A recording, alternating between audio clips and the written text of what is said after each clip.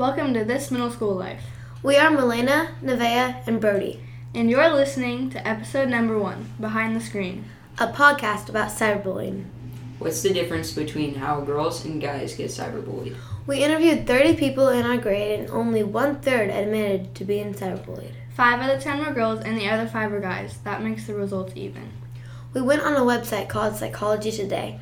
More boys admit to girls than cyberbullying. I quote, 32% of boys say they have been cyberbullied, compared to 22% of girls saying they have. The age group this website interviewed was 16 to 18-year-olds. Now, we understand that not everyone's going to admit it, but it's unexpected that all these guys have been cyberbullied. Still, on Psychology Today, it states usually girls are cyberbullied for how they look. And men for strength and ability. Going on a different website, Inside Higher Education, they have done an interview with 60 kids, 30 women and 30 men. 25 women have cyberbullied and 18 men have been cyberbullied. The next thing the chart says is 18 women have had someone post a mean comment about them and 10 men have had the same thing happen. And 2 women have had a mean video posted about them and 3 men. So surprisingly, more men have had a video posted about them. 21 women have had cyberbullied others, and 17 men have cyberbullied.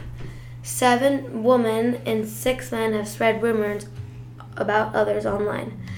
And the last one is 3 women and 4 men have posted a mean picture online about others. This chart has brought a lot of interesting thoughts to mind. This is happening to 10 to 18-year-olds all around, and you might not know it. Usually when you think of cyberbullying, you think of girls getting cyberbullied, right? But this chart shows that men get cyberbullied too. There seems to be a pattern that girls tend to be verbal and guys tend to be physical and visual with pictures or videos. We asked a group of people at our school why they think people cyberbullied. The most common answer was because they wanted to feel better about themselves and they were too scared to say anything face to face. We also asked people what their story was about being cyberbullied. We asked if we could share a few, so here is one that touched us. We are choosing to keep this story anonymous. And we'll be acting it out. One day, I got this random DM on Instagram from a stranger.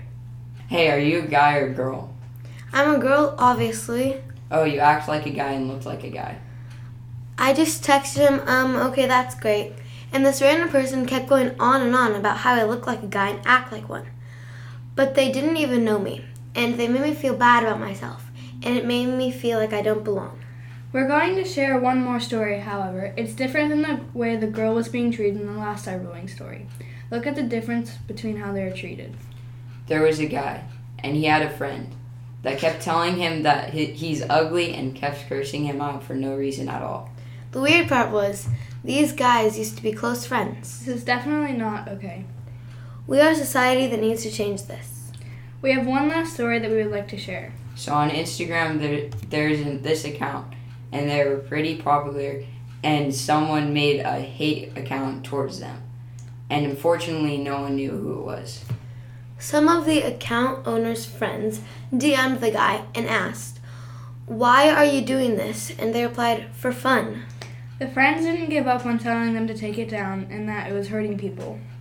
This story is an example of cyberbullying. People need to know how much cyberbullying hurts others, and parents need to know because they didn't have social media when they were our age. Cyberbullying is such an important thing to see, and it definitely needs to be stopped now. So if you see it, stop it. Today we took a deep dive into cyberbullying. This has been Behind the Screen. Could you live this middle school life?